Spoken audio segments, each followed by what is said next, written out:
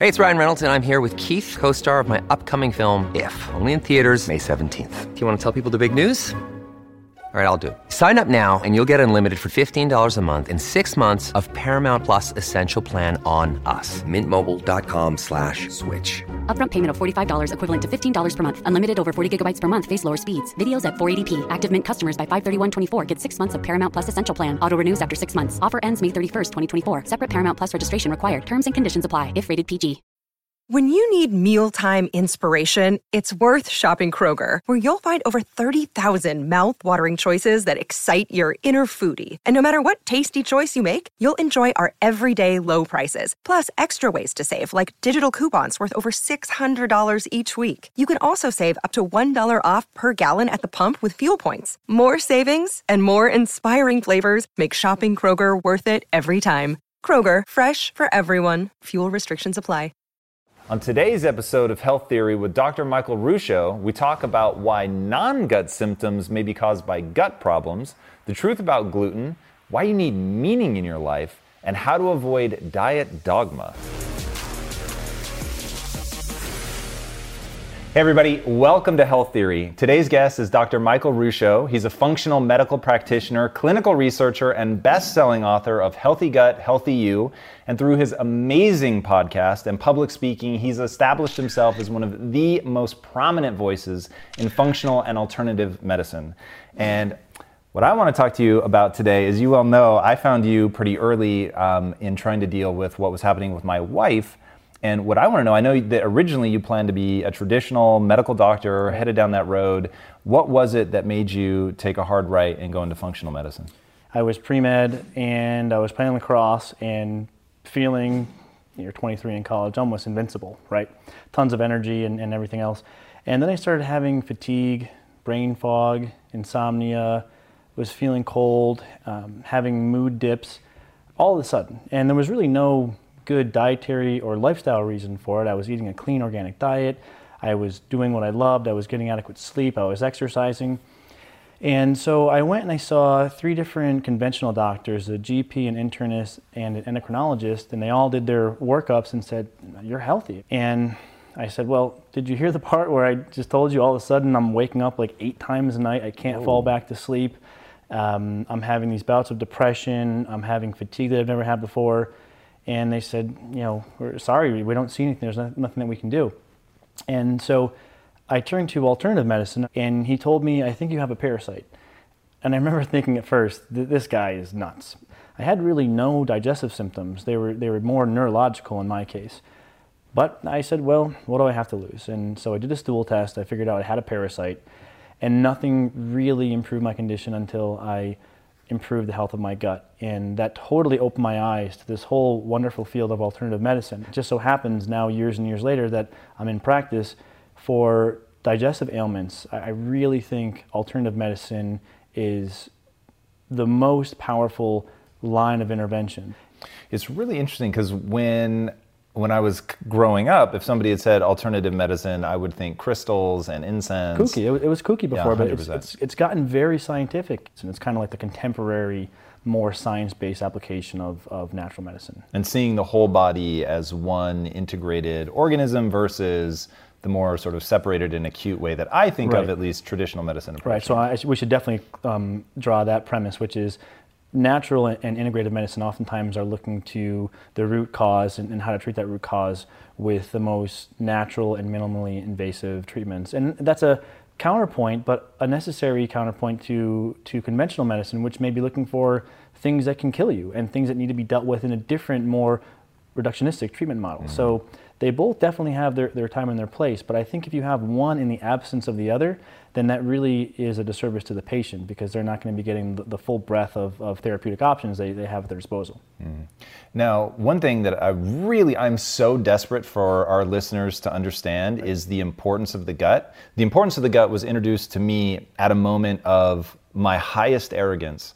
So I was running a nutrition company. It was insanely successful. Right. I had transformed my own physique. I'd gone from 60 pounds heavier down to 6-pack abs. I just thought I had it all dialed in. I thought that I knew everything when it came to nutrition. And then my wife one day just says, "I'm not feeling well." And then I'm not feeling well turns into projectile vomiting, turns into a year of basically eating 4 ingredients. It was crazy. Her hair started falling out, her nails were breaking. I was legitimately worried she was going to die. Like, you know, I mean, you hear about that all the time. People get amoeboid dysentery and they basically just die of diarrhea, essentially. That was when I realized, okay, I actually don't know anything. And so I started then researching the microbiome, which I had never even heard the word before. Right. So what is the importance of the gut? Well, I think there's probably 3 fundamental pillars we should establish to kind of support this conversation so that people don't get lost. One is that your gut can influence almost any other system or cause any type of symptom in your body. Brain fog, fatigue, insomnia, joint pain, thyroid problems, skin conditions, as well as, of course, gas, bloating, reflux, constipation, diarrhea. So that's one thing that's important to keep in mind. The other thing that ties in with that is you can have a gut problem that is manifesting solely as non-gut symptoms. So you could have inflammation in your intestines and have brain fog and insomnia like I did, right? But there's no digestive symptoms happening. So sometimes it eludes people because they go, well, I don't have a digestive problem, my bowels are fine. Well, it's not always that simple. And then thirdly, if people are saying, well, gosh, there's all these things I read about, right? Thyroid, adrenal, toxins, Lyme, mold, food allergies. What do I do first? How do I sequence this? After someone has taken reasonable steps to improve their diet and their lifestyle, if they're still not feeling well, the next thing they should do, in most cases, is take some steps to improve the health of their gut. This is not a kooky, super progressive, left-wing theory anymore. We have contemporary science showing that, yes, something like atopic dermatitis, which is a skin condition, or ataxia, which is a neurological condition, can be caused by a gluten reaction in the gut, yet there are no digestive symptoms occurring at that same time. Yeah, that's where it gets really crazy. How do you, in your book, you really break down how not to get lost in what you read on the internet or, you know, what the current trend is, but how can people go about actually figuring out what's going wrong? Right, well, I think following that sequence of first take some reasonable steps to improve your diet. So go on a healthy diet, exercise, get sleep, pursue some meaning in your life, manage stress. And then the next thing I would do is look into your gut health. And the sequence is important because you can get lost in the internet. You could go and say, I have these 3 symptoms, look them up and it says it's hypothyroid. And then you go chasing down thyroid. But many thyroid symptoms can be caused by a problem in the gut. So looking at this stuff in a sequential order can help guide you to be most efficient. And then in terms of what to do specifically for the gut, that's a little bit more challenging because there's high carb, low carb, high fiber, low FODMAP, probiotics, no probiotics, antimicrobial herbs, low lectin, low sulfur, low histamine, low oxalate, SIBO, candida, H. pylori, toxoplasmosis, inflammatory bowel. There are so many things that people have to juggle that it's really a paradox of plenty, right? We have all this information at our fingertips, but people don't know how to apply it. And that's, I talk about this in the book, the difference between knowledge and wisdom, right? We can all get knowledge on the internet, but the wisdom for how to use that knowledge is only accrued through study and reflection and time. And that's what I wrote into the protocol of the book. Here is how you sequence this stuff. Because there's 15 things you could do, but here's the first thing that you should do. And then we'll reevaluate, we'll check in, and depending on how you're doing, you're either done and we go to kind of a maintenance mode, or we continue to escalate through that sequence that's kind of this wisdom-based protocol. You have this quote, and I thought it was really powerful. There are methods and there are principles, and there are probably 1 million plus methods that you can go about something, but principles, there are only a few. And the person who leads with methods is inevitably going to get lost. So what are the, and that to me is the internet, right? Dr. Ruscio, when I started trying to research what was going on with my wife, I was like, I have never felt more overwhelmed in my life. It was like, I've had to learn some big topics before. That was crazy. I felt more adrift at sea when I started learning about the microbiome than I did when I started learning about business. And so it just seemed like everything that I learned, it spiraled and spiraled. You talk a lot about lifestyle in the book, and there are some really surprising things you bring up. But just at a high level, when you say a healthy diet, what does that mean? You mentioned something a minute ago, which I really want to drill into, which is have meaning in your life, which that's so surprising if you don't know your world. I always like to picture these things in a pyramid type model. So you have your foundation of the pyramid and then you work up, right? You don't start with the apex, you don't start with the most exotic treatment, you start with the foundation. So the foundation would be diet and lifestyle. Now, regarding diet, there are a number of different diets one could start with. I think the two best ones that have the highest probability to help the most people would be either a paleo diet or a low FODMAP diet. Now, a paleo diet does not have to be this CrossFit guy, lots of protein, lots of fat. It can be a very high vegetable, fruit, minimal protein diet. So you can skew the macronutrient breakdown on a paleo diet to fit your preferences and what feels good to you. But the main tenet of the paleo diet is avoiding inflammatory foods and processed foods. So no grains, dairy, and soy will be the biggest shifts for most people there, and nothing processed, of course.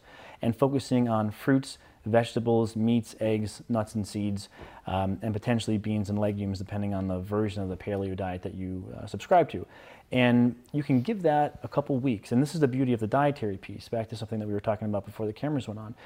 You can give a diet a 2 to 3 week trial. And if the diet's working for you, you won't be healed in 2 to 3 weeks, but you'll be able to say, yes, I'm feeling better. And if you are, ride that wave until you hit your peak level of improvement and then reevaluate, exactly like we described in the book. Now, after 2 to 3 weeks, if the paleo diet isn't helping you, then a low FODMAP diet may be a better maneuver. Now, what's paradoxical about the low FODMAP diet is you reduce some stereotypically healthy foods, broccoli, cauliflower, avocado, because these foods are powerful at feeding intestinal bacteria, which is not good or bad in isolation. It depends on the context of the person. If someone has a pre-existing bacterial overgrowth, then eating a diet rich in those FODMAP foods will provocate that existing overgrowth. Some other people also are hypersensitive to gas pressure. And if you feed bacteria as part of their metabolism, just like a car spits out gas in the exhaust pipe, these bacteria release gases as part of their metabolism. And so some people are sensitive, hypersensitive to that gas pressure. And so eating a diet that really produces these gases can be problematic for them also. And so some people will go on a higher fruit and vegetable diet and feel worse. And they're like, why do I feel worse? Well, you inadvertently are eating a high FODMAP diet, and that doesn't work for your gut. And sometimes just identifying the vegetables and the fruits that are high in FODMAPs, avoiding those and focusing on the ones that are low in FODMAPs can do volumes for improving one's gut health. And you can figure that out in 4 to 6 weeks. Doesn't take forever. And then from a lifestyle perspective, time in nature is very important. We know that people who live near green zones, forests, or blue zones, oceans, have a higher life expectancy and a lower all-cause mortality, meaning death from any cause. We also know that if you take two groups of people and one takes a break and takes a walk in a city and the other takes a walk in the forest, it's only the group that walks in the forest that reports higher levels of subjective well-being and lower scores of fatigue, depression, and anxiety. So there's something therapeutic about time in nature. If you had to guess what that is, what is that? I believe they're known as phytocyanides that are the part of what make up the scents from trees that lower blood pressure. So there is something therapeutic about nature. Some evidence has shown that children who have allergic conditions of the skin tend to grow up in areas where there's less diverse plant life around them. And some of those bacteria from the plants get on the skin, and they find that the more diversity of the plants, the higher diversity of the bacteria in the skin, the lower the amount of inflammation and allergy in the skin. So some of this may literally be transfer of microbes from the natural environment. And then sun exposure is another one. You don't want to burn, but it's clearly being shown that avoiding the sun is as bad for your health as smoking. And we do see that chronic sun avoidance is correlated with a number of health detriments. Constant, chronic, low-dose exposure to the sun, 15 minutes, 20 minutes on most days, is a pretty reasonable recommendation that has been correlated with decreased all-cause mortality as well as decreased incidence of breast cancer, I believe, non-Hodgkin's lymphoma, a number of things. And then coming back to the exercise piece, people who have better fitness levels have healthier gut microbiotas. And even sedentary people who then change to an active lifestyle, and when we track their microbiotas, they become healthier. You are the environment in which these bacteria live. So if you are doing things that are healthy for the environment, you now harbor the growth of healthy bacteria. And if you're doing things that are unhealthy for the environment, you harbor the growth of unhealthy bacteria. Those are some of the foundational pillars for that first rung on our pyramid of diet and lifestyle. So talk to me about when you said get meaning in your life, that is so surprising and so in tune with just what I know about emotional well-being, but I'm surprised that somebody in functional medicine would put such a fine point on it. I was seeing people come in, they were so afraid of gluten and they were so afraid of some other foods that they were withdrawing from social activities. So I'm not going to go to the restaurant with the girls on our monthly girls' night because there might be gluten in the sauce, and I've heard that because I have a thyroid condition, if I have any gluten, that will upregulate inflammation in my thyroid gland for up to 6 months, so I can't have any, and if there's any in the sauce, I don't want to go out to dinner. And so now they become a bit recluse, and they spend more time on the internet researching, which, by the way, time on the internet is correlated with scores of depression and anxiety. As time on the internet goes up, sense of well-being goes down. So they're trying to make themselves healthier, but in doing so, they're kind of sabotaging their lifestyle. It's a good quote, don't make yourself sick in attempts to be healthy. But how this ties into purpose and meaning is, part of our purpose is to have social connectivity. But one of the things that can make it more difficult to have the purpose of social connection or can distract you from what you're doing with your life is getting sucked into this black hole of dietary restrictions that can make your life much more difficult to live. And just as a final point here, there is some evidence showing that, coming back to the smoking analogy, another parallel has been drawn, that loneliness is as bad for your health as smoking. So purpose and connectivity are very important. And if your diet is unnecessarily restrictive, it makes all those components of your life more difficult. That's so fascinating to me. And you talked in the book about something I'd never heard before. I love it the most, but I just got introduced to it, so I want to hear more about it. Sure. This whole notion that women need to tend and befriend. Yeah. And so you talked about it in juxtaposition to men spend a little more time in fight or flight, women tend to befriend. And so my wife is doing this new initiative called Women of Impact. And they had this big dinner here and it was amazing. And I was hiding downstairs because I'm not a woman of impact. And the night had wrapped and there was 4 or 5 of them left. And I walked by and it was a scene so foreign to me, the way that they were on a heightened emotional level. They felt really connected, really safe. It's a different dynamic than men. Yes. Like what is it about that? I was seeing that men would come in with problems and they didn't seem as psychologically affected. And women came in with the same problems and they seemed to be more psychologically affected. And then when I read Shelley Taylor's work, who essentially said that at times of stress, men are more physiologically wired to go into this kind of fight or flight, which is a bit more of an isolationary kind of reaction. Women would go into this more tend and befriend, where they, under times of stress, women more so need that friendship and that connectivity. It may be mediated by this hormone called oxytocin, and estrogen may potentiate the effect of oxytocin, so it may be hormonally that this is driven.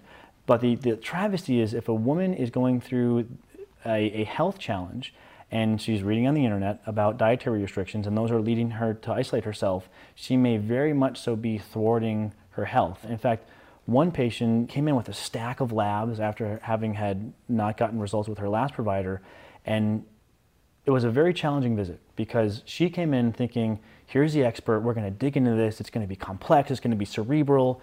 And what I told her was, I don't think anything is wrong with you. What she wanted from me was, this is the problem, you got to diet harder, we need to fix this.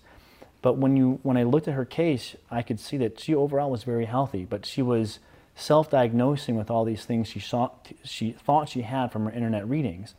But when we got her to open up her life and enjoy her life a little bit more, she came back 3 weeks later and she said, oh my God, I feel so much better. In 3 weeks. Comes back to the point of not stressing yourself out about diet and making sure that you have that time for social connectivity, because it's so fundamental for our healthy existence. How do you deal with that in your practice? Well, so there's another really important layer to this, which is sometimes people try to force a dietary solution to a non-dietary problem.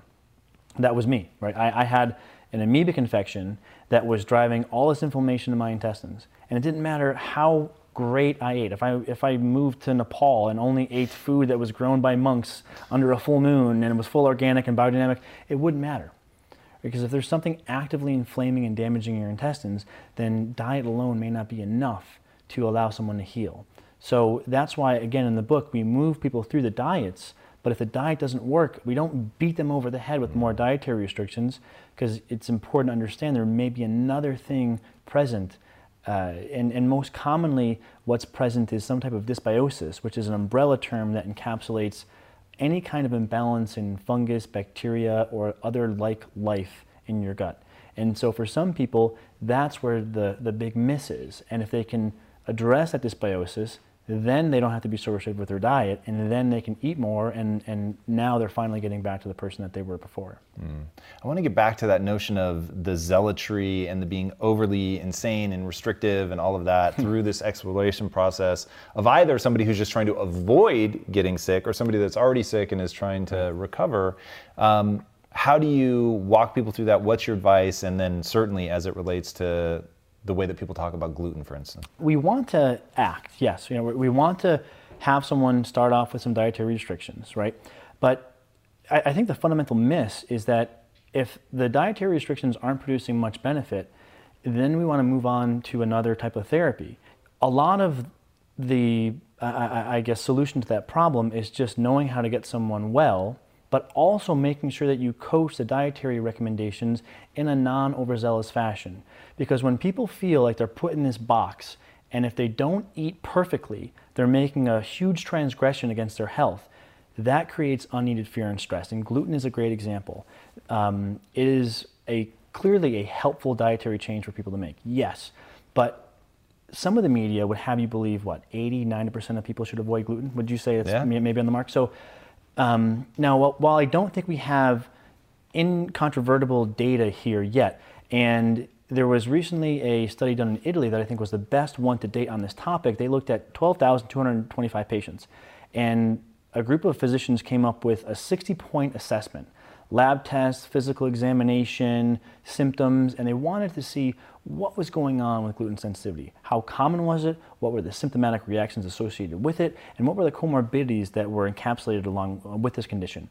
And they found that 3% of that study population had non-celiac gluten sensitivity. So that's something, right? Yes, it is there, but is it 90%? No.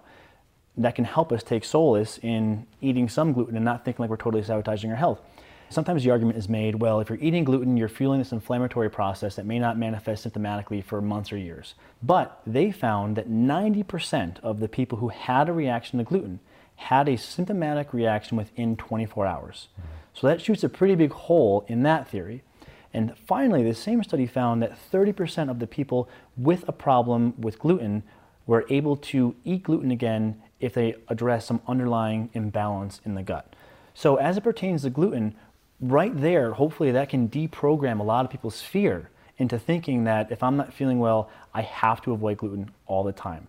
We want to heal someone's gut, get them feeling well, and then quite simply have them reintroduce gluten and see how they do. One final thing here, it's often said if you have any autoimmune condition, you should never have any gluten. This same study found that of that whole population, 3% were gluten sensitive. Of that 3%, 14% had autoimmune conditions. So yes, there is a correlation, but is it the majority that the internet would have you believe? No. Why does this matter? Because if we force people or indoctrinate people into thinking that they need to eat more restrictive than they actually do, that makes their life more difficult, psychosocially, emotionally, and so that's an important thing, that if we can unwind that or wind that back to a more reasonable position, then people will be able to get all the benefit from avoidance with none of the detriment. Yeah, I want to talk about that psychosocial issue, the stress. There's so much stress and pressure and frustration in this process for people. What are the effects of stress? Stress is very bad for your health. I don't think there's any study that has looked at the effects of stress relative to whatever they're studying and found a benefit. If anything, it's always neutral or detrimental. What I don't get is, how is it impacting the microbiome though? Like, I remember when Lisa was first told you should meditate before you eat, I thought, what? Like, honestly, that was one where I was like, okay, I've just learned my lesson to not be arrogant about this and to think that I know something. Right. So, hey, yes, let's try it. But I was like, I really don't understand. So how are they connected? Right. Well, coming back to our earlier point about the health of the host impacts the health of the microbiota, right? It's really quite as simple as that. Now, when we look into some of the mechanisms that underlie this, we do know that college students underneath exam stress or exam preparation stress have a skewing of their microbiota. They see a dwindling of, I believe it's bifidobacterium populations and potentially also lactobacillus populations in the gut. So we know that stress has a negative impact on the gut, just like a circadian shift would. When you fly into a different time zone, that also causes a negative impact on the gut. So it's trying to take as many stressors off the gut as we can, and a lot of this comes back to simple fundamentals of, is this good for the organism as a whole? Yes or no? And then if we were to look at what's happening in the microbiota at the same time, the things that benefit the host tend to benefit the microbiota, and the things that are a detriment to the host tend to be detrimental to the microbiota. So stress falls right in alignment with that. What I'm trying to piece together is a couple phenomena. So one, if you are really nervous about something, it can give you diarrhea. Why? Well, there are reactions between your nervous system and your intestinal tract, right? So we know that some of these things can be psychosomatic, meaning the brain manifests physically, and there are a lot of nerves in the gut. So this is why some people may pee or poop themselves if there's a highly, highly traumatic event. So there is a connection between your brain, your emotions, your nervous system, and your gut. And it's part of this is hardwired, meaning the nerves that directly innervate down. And then some of this is more locally controlled by the enteric nervous system or the nervous system of your gut. And then some of it's hormonally controlled. So there's maybe 3 amongst other mechanisms that connect stress or psychology to one's gut. So where this plays in is, so thinking about my wife and the things that really create problems for her, Right. just, trying to really think through every time she has an issue. I think one of the primary things that's driving it is stress. If we, before she eats, slow her down, Sure. get her to meditate, get her to clear her head, get into the parasympathetic nervous system, Right. then she won't have the issue. Everyone's a little bit different in terms of their history, right? Some people have had a knee injury in college, and now every few months or a couple years, they've got to go back to rehab. Other people may have had emotional trauma when they were younger, and that sets the tone of their nervous system to very quickly kick into this kind of fight or flight. And so they may have to work a little bit more diligently at managing stress. And so it seems that past traumas in our life can leave us with things that we just have to be mindful to. And I would put a knee injury and emotional injury on a similar playing field, meaning as long as you're doing some therapy, it doesn't have to be this big esoteric, cathartic thing that's going to dictate your life forever. Because sometimes when people hear about the things that you did as a child to your gut or to your emotions can affect you later in life, and they go, oh my God, I'm never going to be able to escape this. I would look at it very similar to a knee injury. Okay, you blew out your knee, right? So now we're going to have to do some rehab every once in a while. Every once in a while it's going to ache. Is that a huge deal? No. Does it mean anything is wrong or broken with you? No, it's just you had a knee injury, and so every once in a while you need some TLC. But I think also framing it like that is very important, because we don't want to make people think that there is more imbalance with them than there actually is. And when I talk with doctors, I always tell them, okay, if you're going to have a visit with a patient and you can't get it perfect, you can either make them feel like they're more sick or less sick than they are.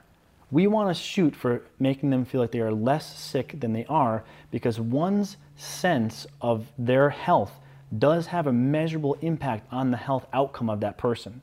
Talk to me about the impact of the gut on mood, which seems pretty extreme. Yeah, I mean, so there, and this is what's exciting. We're seeing really solid scientific evidence documenting this connection between the gut and the brain, or mood, or whatever. There was recently a trial published in IBS, irritable bowel syndrome, so gas, abdominal pain, constipation, diarrhea, and they found that those with IBS have higher scores of fatigue, anxiety, and depression. Now, what's even more impressive is that meta-analyses have been published. So a meta-analysis will look at all the available clinical trials and summarize the data. And there have been, I believe, 2 meta-analyses published to date showing that probiotics can alleviate anxiety and depression.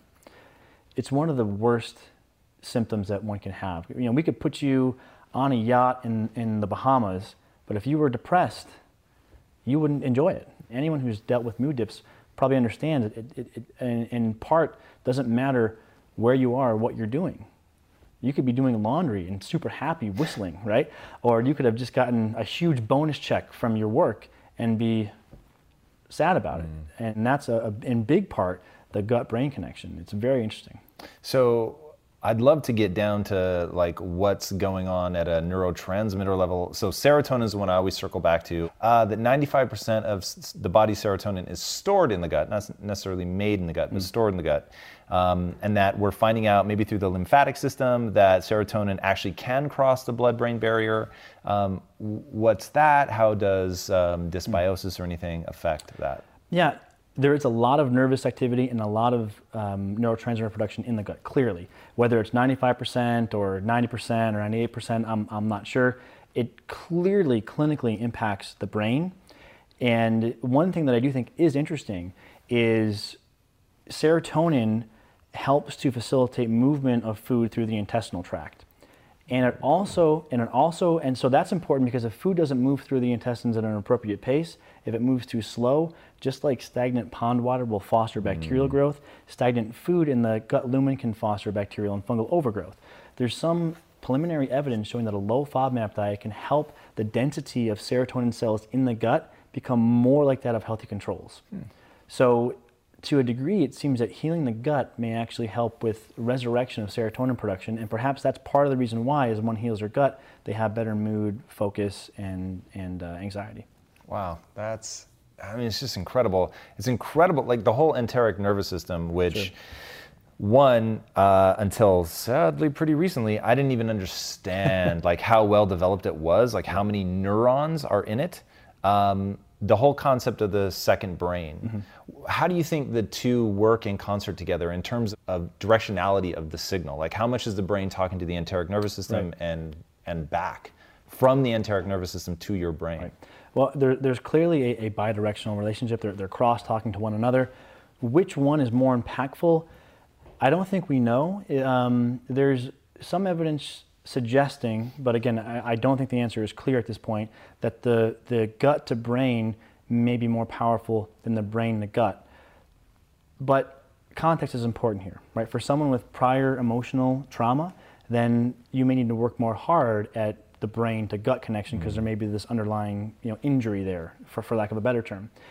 But I think the more injurious section of these two is the gut, because we know that antibiotic use, cesarean birth, not being breastfed or being formula fed, and just the environment that we live in the West being so hygienic, all decrease how well the gut microbiota is colonized, and that throws off the immune system in the gut.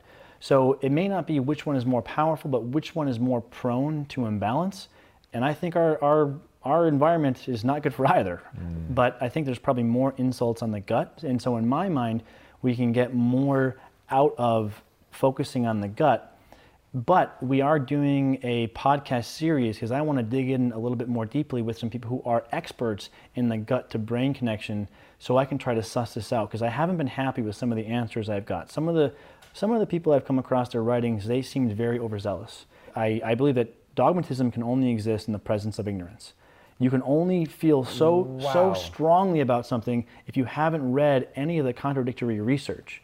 And so, there's a difference with speaking with passion, but having an opinion that's dogmatic. I went through this evolution myself as a clinician. I used to think X, and then all of a sudden I started reading this other data showing that Y was actually true. And then how do you reconcile that? Some people just choose to focus on X. I chose to look at X and Y, and that's why the book protocol, using diet as an example, there's no this one diet is best for everyone. But here's indicators we can use to help people find what dietary camp they should be eating from. And so back to your question, I'm trying to get a better answer on that, but I think there is a little bit of dogmatism that permeates some of those circles, and we're lining up some guests to come on the podcast to really try to drill down into that to get a good answer for how often do people need to be doing some kind of therapy for their brain if they're having a gut problem. That is really interesting. That whole concept of being dogmatic, only being able to exist in the presence of ignorance, man, that is so good. And that's how I know that you're one of the people to really listen to, because if you get a new piece of disconfirming evidence and you can see that it's really real, that you'll change and adopt that new belief, which I think is insanely powerful. Talk to me about sleep. This is something that I think when people approach me as an entrepreneur and they hear how much I work, they think my punchline is, well, just stop sleeping, don't be so weak. Right. And my thing is, I prioritize sleep. I make sure I get sleep. Sure. Why should people get sleep? This is one of the areas in the book where I was actually really surprised at how much research we have showing so many health conditions will become worse, significantly worse, if you don't get at least 6 to 7 hours of sleep per night on average. Heart disease, cancer, neurological conditions like Alzheimer's and dementia, obesity, weight gain, depression, high blood pressure. You cannot be optimally healthy if you don't sleep. Sure, there may be a short period where you have to grind, okay? But you then have to recover afterwards. You can't exist chronically on less than 6 to 7 hours of sleep per night. It will negatively impact your health. We know that it has a negative impact on your gut through multiple mechanisms. One is probably because melatonin is helpful for the gut. This is why you release melatonin when you sleep. Some trials in IBS have shown we give IBS patients melatonin and their IBS goes away. The other thing that was really interesting was seeing that people who chronically sleep more than 9 hours of sleep per night also had impaired health. And that was interesting. And how we reconcile that is a little bit more difficult. I put forth the hypothesis in my book that perhaps these people have underlying health conditions that are requiring them to need more sleep, and so it's not actually the sleep itself, but it's an artifact of the fact that they're hypothyroid and not being treated or whatever, and it's skewing the relationship. But if you chronically need more than 9 hours, you may want to investigate an underlying health ailment that's driving the need for that much sleep. All right, one thing that I really want to touch on that we've talked about before on the show, I'm really fascinated by it, but I'd never heard anybody talk about it like you do, which is fasting, or more specifically to you, modified fasting, Right. and then elemental dieting, which I literally had never heard of till I read your book. Right. So what are those? Why are they useful? How can people put them to good use? So part of the step one in the book is meal frequency. And there's debate here, right? You have the bodybuilding fitness community, eat every 3 hours, small meals, and for some people that works really well. But we're also learning that fasting, or it's also known as intermittent fasting, essentially taking time without food, can be health promoting for your gut. And there's at least one trial in inflammatory bowel disease and one trial in IBS that have shown you can improve one's gut health by taking periods without food. Now, oftentimes the question is asked, well, won't that slow down your metabolism? So we reviewed this issue, and most of the data shows no change in metabolism. There's a couple of studies that show metabolic benefit. So the data tend to show a neutral effect on metabolism or a slight benefit. And so what we recommend in the book is a modified fast where you have essentially bone broth or this cleansing lemonade, so they get some calories in, because for some people doing a strict water-only fast, it's hard. Right? They're under too much stress in other aspects of their life, so it's hard to do a strict water fast, although I'm totally open to that. But we give them a little bit of caloric support, and we have them start off with a 2 to 4 day liquid fast. And for some people, that can be a very powerful reset for the gut. And if someone responds well to that, we have them experiment with larger, less frequent meals, like 2 larger meals a day, and this could be also labeled as intermittent fasting. Now, for some people that doesn't work and they eat more frequent meals, but that is such an easy thing, right? No testing, no supplements to buy, just change your meal frequency. And will it fix everyone? No, but will it be significantly helpful for some? Definitely. For people who have failed out of everything else, an elemental diet can be very helpful. And an elemental diet is essentially, picture a protein shake, that's a complete meal replacement. It's devoid of any colors or fillings. It's hypoallergenic and gut friendly. And this can be used to both heal the gut and starve overgrowths of bacteria. And people can do this for anywhere from 2 to 4 days up to 2 to 3 weeks. Now, if someone has severe IBS or severe IBD, then doing a liquid-only meal replacement for 2 weeks can be a cathartic change for them. And it's not actually that hard to do. I've done 4 days exclusive on the elemental formula that we put together, and I felt great. I had laser-like focus, didn't have to worry about shopping, cooking, eating, cleaning. Now, some of the elemental diet formulas on the market are horridly bad tasting. And invariably, if someone goes on the internet and reads about one of these diets, they will hear, ugh, they tasted terrible. This is true for the more antiquated versions. But the version that we recommend and we put together, which is Elemental Heal, so the Elemental Heal is very palatable. How many people make a shake, a smoothie in the morning, and just rush their way to work, right? So it's not that foreign of a concept, really.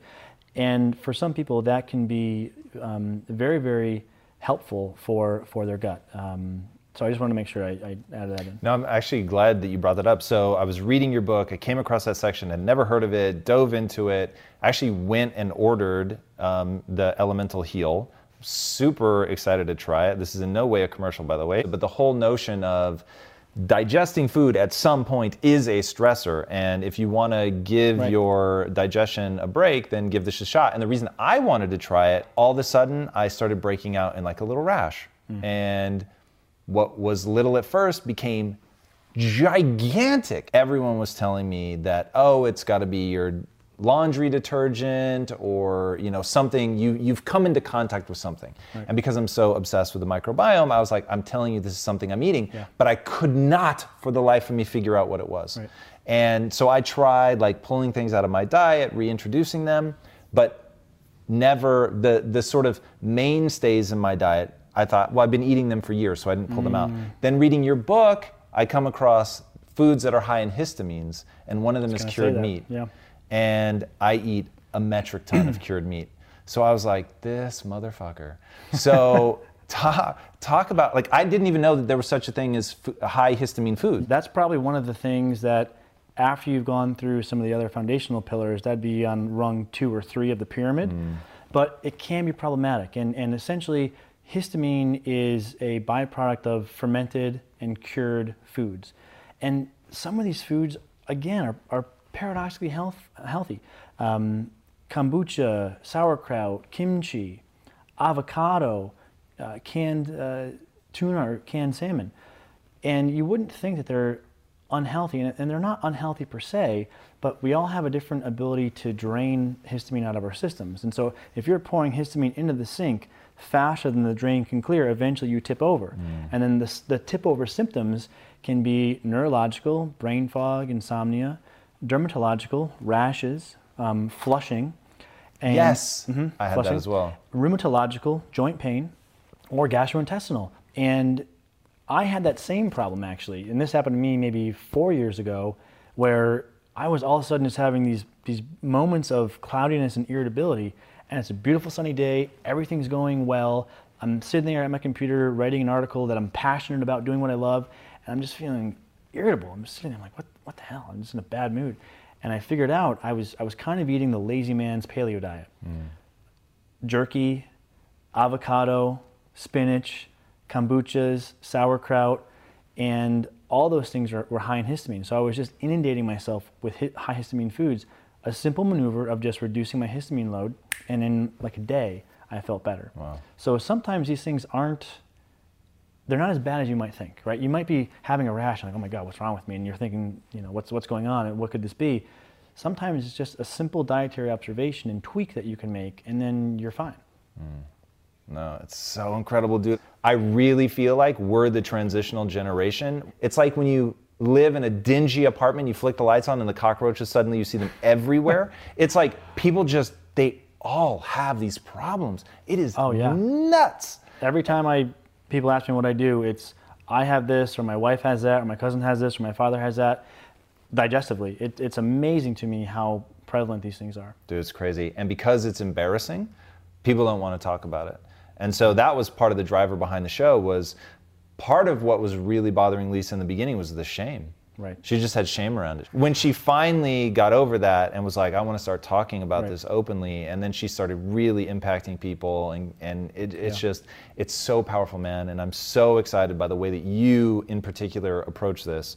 And to that point, before I ask my last question, tell these guys where they can follow you online and really engage with you. This stuff is really powerful. So thank you. It's nice to see people appreciating it, because if I can make someone feel better, in my mind, that's the biggest gift I can give to someone. Right? I'd love to be able to make you a millionaire, but if I could either have you be rich or feel good, I'd rather you feel good first. Then you'll have the energy to pursue becoming a millionaire. But everything can be accessed through drruscio.com, drruscio.com. The book is Healthy Gut, Healthy You. We have a weekly podcast, video, and article. And if you're a healthcare provider, we also have a subscription access monthly clinical training newsletter where we go into case studies and research studies, if you wanted to try to learn more about this. And that's the long short of it. No, man, that's great. And yeah, people should definitely follow you. If you were going to make one recommendation that would have the biggest impact on somebody's health, well-being, what recommendation would you make? Well, at the risk of sounding self-aggrandizing, I would read my book. I took 3 years and painstakingly tried to give someone the most complete resource I could give them for improving their gut health. So I would say improve your gut health, or take steps to optimize your gut health. It's not a guarantee, it's not a panacea, but that would, I think, be the most impactful thing people could do. If it was non-health related, I'd say make sure you're pursuing a purpose, because like that Nietzsche quote I shared before, I always love to end with that, which is, he who has a why to live can overcome almost any how. So if you have that why, that thing that you're doing that you're passionate about, it helps you get through some of the difficulties of not feeling well. And so make sure not to forget about the life that you're trying to pursue, and your mission and your vision at the expense of your health, and keep that North Star in your vision. That is an amazing answer. Dr. Ruscio, thank you so much. Thank you. It was a pleasure. Guys, when I tell you that if you've ever struggled with anything even remotely related to digestive issues, this is the man that you want to follow. This was the very first newsletter that I signed up. This was the first person that really gave me a sense of hope that there were answers out there. It has been incredible. I read that book. It is amazing. It is really simple, very accessible, and yet has the meat. It's robust enough for you to really get those principles. And that's what I love about his approach, is he understands it comes down to, there's only a few principles. And when you really understand those, when you really understand how this is all interconnected, how it's affected by diet, what choices you make, what the knock-on effect that they have is, then you can really begin to make optimal choices that help you no matter what your problem is. And the fact that he's able to talk about things like forest bathing and getting sun exposure, and he's not just trying to be pushing people down a funnel of, this is my dogma, this is what I think, go do it. He's really looking at the peer-reviewed studies and making decisions based on that. But something we didn't even get to talk on is he's saying that there's even a level beyond that, and if something is working, it's working. And so even not being afraid to go beyond what there's evidence for, if you're getting something experientially with it, to trust that, to trust your body, to really learn to listen to yourself, just incredibly powerful. Everything about his demeanor is just amazing. And I know how scary and frustrating it is when you feel lost in a health problem. And this man, more than pretty much anybody I have ever come across, is that beacon of hope. It's just super rational. It's just like you saw today. It is very even keel, very direct, very straightforward. I think you will get a lot out of it. So I hope that you will follow him. I hope that you will engage. I really think you're going to get a lot out of it. If you haven't already, be sure to subscribe. And until next time, my friends, be legendary. Take care. Thank you again, Dr. Ruscio. That was amazing. Hey everybody, thank you so much for listening. And if this content is delivering value to you, please go to iTunes, go to Stitcher, rate and review us. That helps us build this community, and that is what we are all about right now. Building this community as big as we can to help as many people as we can, deliver as much value as possible. And you guys rating and reviewing really helps with that. All right, guys, thank you again so much. And until next time, my friends, be legendary. Take care.